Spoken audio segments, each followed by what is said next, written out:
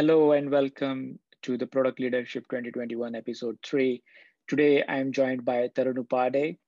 And before we start the talk on product leadership, I would just like to share a story on how I got introduced to Tarun.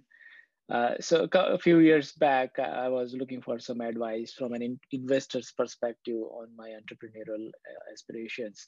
And I got introduced to Tarun, and someone who connected us said that Tarun is the person who has never worked for anyone.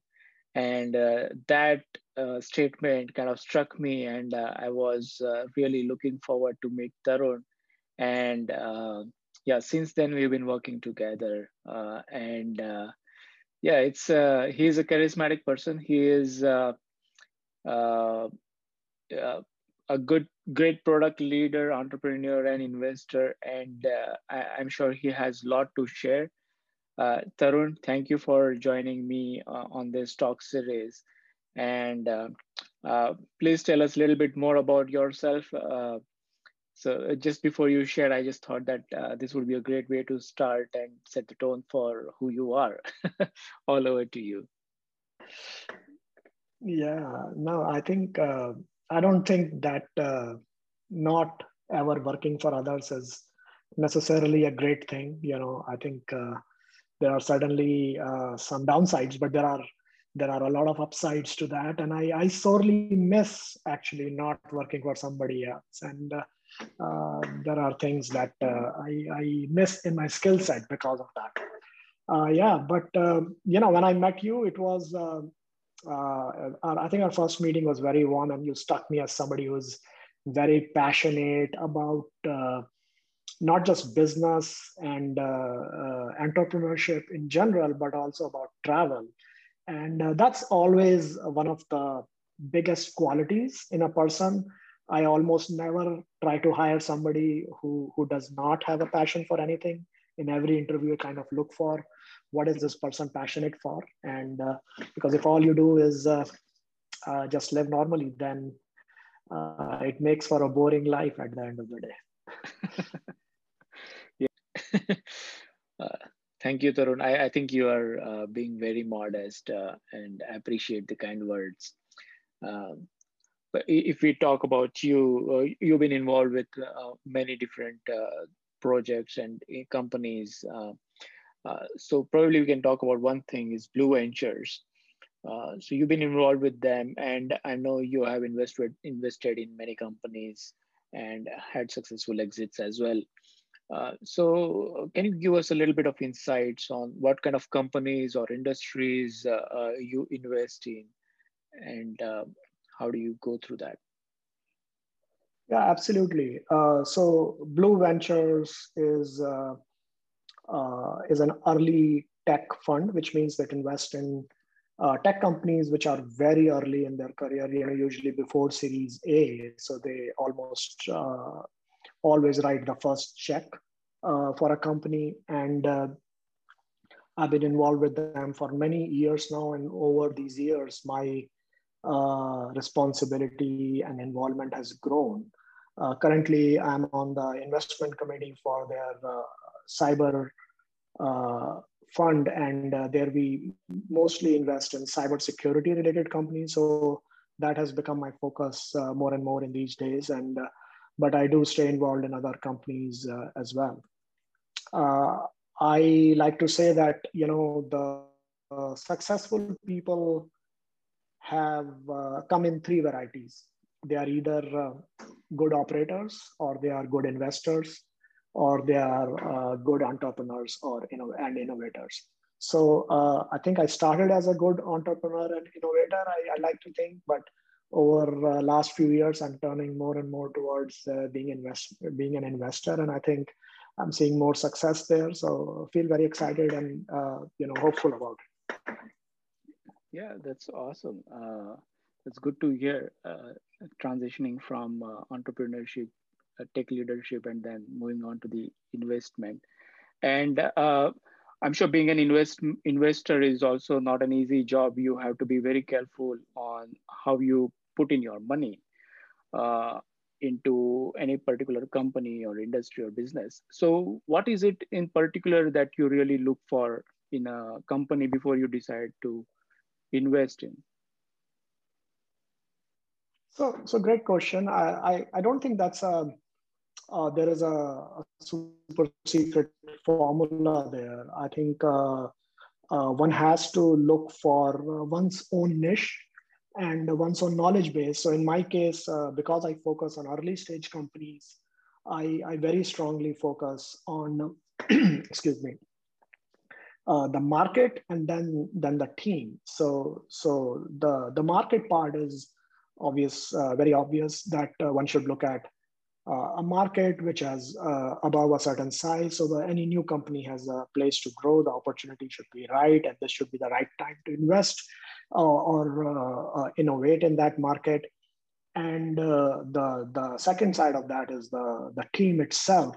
So a team is usually 2 to 4 people, and what's that founding team like? What's the relationship with each other, and what kind of skill sets they bring to the table.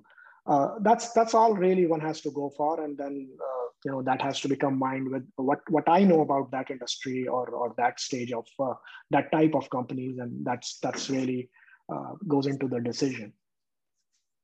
Okay. So team is a great way to look at things. Like I believe um, the team dynamics obviously brings in more success in terms of like how you are working together to come to the market. When we are talking about like tech products companies, what is it in specific that you really want to see in those people, like how their product. So product is one thing which can speak to the market, but do you think there is more to it in the team in terms of how they handle the product? Yeah. So beyond the relationship within the team itself, which is very important, the team should have a certain amount of trust, mutual, friendship, as well as ability, some kind of supplemental skills in the team. Uh, Beyond that, uh, even we look at each person individually in the team, I think there are many sides that need to come together, especially when we look at product companies in the tech industry. I think there are 5 skills that together define success. First will be having a great design taste. Number 2 will be business insights or ability to make good business decisions. Third, which is becoming increasingly more important in today's data focused world, is strong analytical skills. Fourth, which is almost always a wild card, is some kind of a visionary or some kind of a strategic take on the industry, product, or business, which is hard for other people to copy. And lastly, a deep technical expertise. So any team has to have all those 5 ingredients in a tech product to make it work. Now, that doesn't mean that all 5 have to be present when the company starts, but whatever is not present is a gap, and over a period of time, company has to get to all 5 for it to be successful at the end of the day. Okay. So interesting way of putting the skills in the 5 main things. Do you think this is a one-person job or it's a team job? It can be a one-person job. I mean, it's very hard to do it as a one person. I think 2 people can probably and do it, and it is. And a lot of time we see 2 people doing it. 3 is much more common, and but there is a law of diminishing return that fits in. I think beyond 3 or 4, it certainly fits in. So 2 to 4 might be the ideal set. The more complementary these people are, the better it is. You certainly don't want uh, than sort of working together. I mean, there are obviously more skills beyond these five that you want in your team, but there are soft skills and things that can be learned. But there are certain things which are just innate, and while they can be learned, I won't bet on people learning them. Something like having a great design taste is something that can be learned over a period of time by reading books and experience and interest, but it's not something that I'll bet on, when that people will learn it over a period of time. Yeah, that's very true. Very true. I think, yeah, in an early stage company, especially having the complementing skills is very important. You have limited resources and you have to manage everything within that. So if the skills are complementing, that can help take things further, faster, and more efficiently. Yeah. Now, if we talk about the current times, uh, as you know, the pandemic has impacted a lot in many different businesses. And if we talk about the startups, what has changed in the startup team dynamics? Do you see anything changing, or not much because the team is anyway small?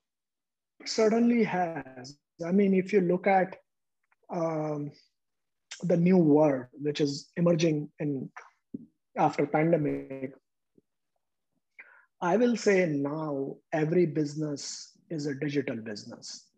Uh, Whether you cut hair or water plants or run a restaurant, you are in a digital business. And I'll go a step beyond and say that every relationship is a digital relationship now. So whether it's the grandparents or a little child, uh, now every relationship goes through a screen. And we can debate the positives and negatives of it. But staying on the topic, the challenge for today's founders and today's products are that to create the digital strategy regardless of what business you are in. Now, these changes were happening even before pandemic, but in post-pandemic world, we kind of have fast forwarded 5, 10, 20 years, depending on what industry we are talking about. In terms of what you asked, the team dynamics has changed dramatically in COVID, and what is traditionally called the role of a product management has become really, really important. And just like every business is a digital business and every relationship is a digital relationship now, I will say every person in an organization is now a product manager in some way, or the person has to have certain attributes of product management as part of their job description. In my view, one of the key jobs of a product manager is to coordinate and communicate what the company's product is doing, both internally and externally. And that job has become very, very hard during pandemic. I mean, internally, the teams are distributed. Externally, the customers are distributed.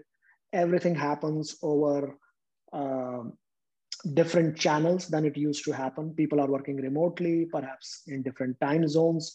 So the job of coordination and communication is way harder for the traditional product managers and product owners, but also for everyone else in the company who has a stake in getting the product out of the door and making it successful. So that I believe is the key challenge for for both upcoming companies and companies who are trying to move forward in this digital world in any other way. Right. Yeah, I like the perspective of saying that every relationship is now digital and every company is actually doing a digital business.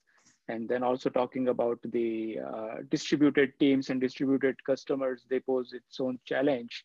Um, but what would be your advice to such founders who are trying to come up, or maybe who are already working on transitioning to a place where they can cope with these challenges?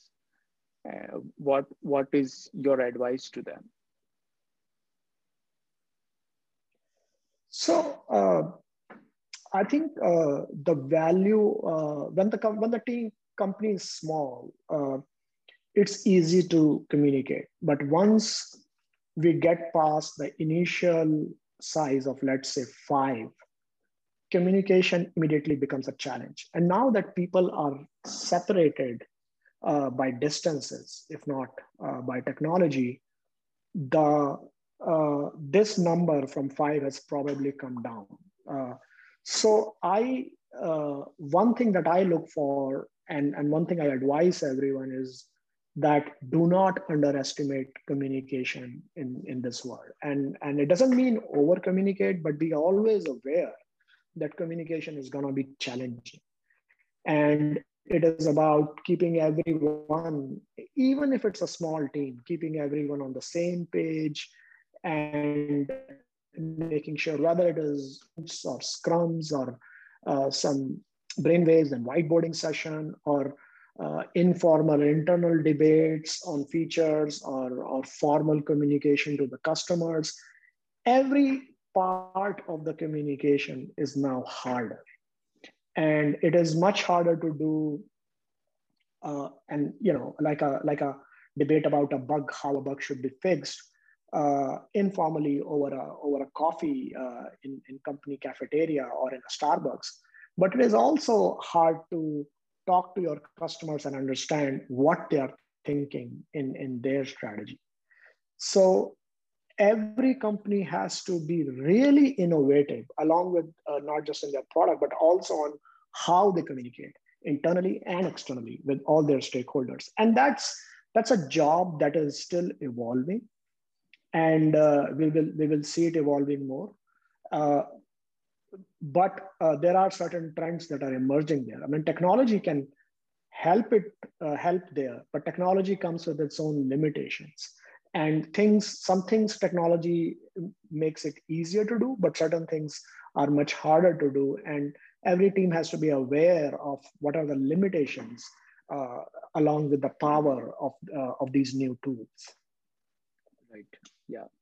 I think talking to a couple of product leaders now, I'm kind of realizing the theme of communication being important in product leadership or in general in business itself.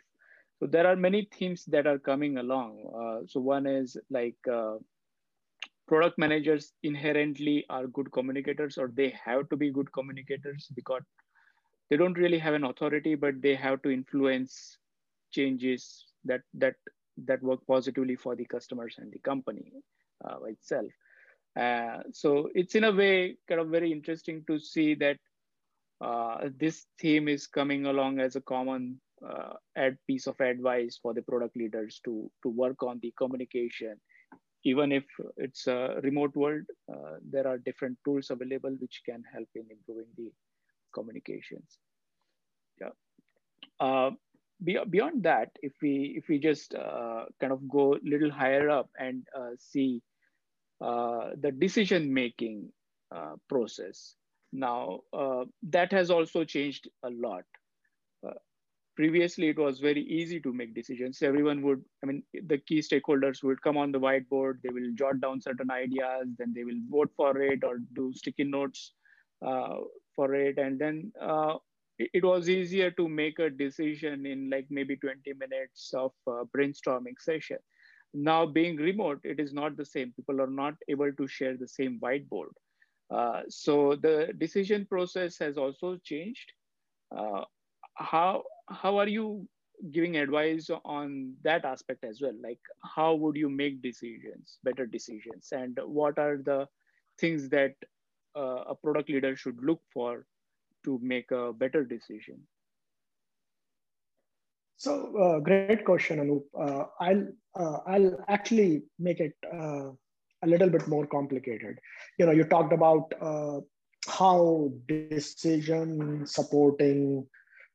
making supporting process and tools are sometimes not available or are limiting because we all cannot be in the same room around the same whiteboard. That's certainly very true. I will add though that the data is changing. A lot of time products managers and even company executives are used to making decisions based on data. Now, that sometimes is very hard data coming from the market or from the market research, and sometimes it is soft data, which can be sentiment analysis or subjective analysis of what people are perceiving outside. The challenge is that data has changed.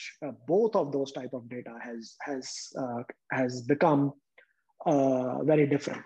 What people used to buy or prefer before pandemic has changed. So one has to think about what data would be relevant. Similarly, the sentiments that people had have changed, and what they feel about different things have changed. So what things were considered good, like wearing a suit, has changed dramatically in this world. So, and it will continue to change as when we get out of this. So, so I'll mix both of those together. I think the the flexibility around processes and tools, as well as around data and sentiments, needs to be put in the context of the larger business goals. So it goes back to communication in some ways in terms of how to do more, but then also to have a little bit of discipline around how can we get people together uh, to build and understand which part of what's our goals. So to put it another way, in a regular business enterprise, a lot of our decisions are made by what I would call habits, which means we have a certain way of working, which has been institutionalized over the last 50 to 100 years. We gather around a coffee machine, we talk about certain things. We have, we read a certain kind of Twitter streams, we sit in a certain kind of coffee shop, and we have drinks and do some research. And that's how the informal opinion gets made. And that opinion gets then ultimately get formalized in meetings based on certain kind of data and certain kind of discussions that take place, and then that percolates up the organization or down based on the organization culture. Now that this way of making decisions and understanding or steering the business is being threatened through this process. It is an opportunity to build something new, but it's also a threat that the older ways of companies or people who continue to stick with the older ways might not be as successful. We don't know what the new way would be. I think it will take a few years for even us to get some initial answers there.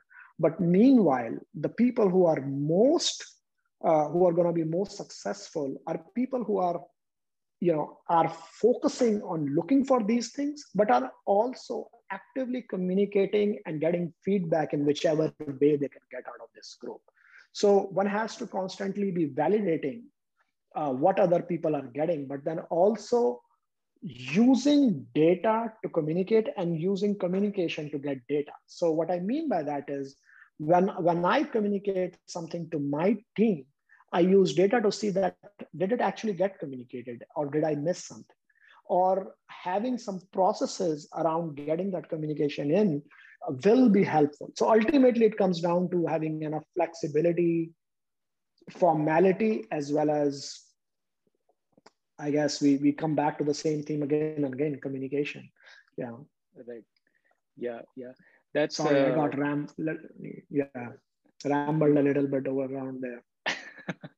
Yeah, you've been known for putting things simple, but you put the complicated thing in a very simple way. And I think it's very easy to understand your perspective on seeing like how the loss in informal communication is in a way threat to the modern, I would say, a modern decision-making process. And in current times, people will have to be a little flexible and ensure that they are communicating the data they are getting and make sure that they are doing the communication to get the data as well. It's a kind of a very interesting perspective. I mean, it is definitely sounds complicated, but you are put in a very nice way to help people understand. Uh, In the audience, I'm sure there are many founders, entrepreneurs, and upcoming product leaders. If you have to give them one advice to wrap this conversation, what would that be?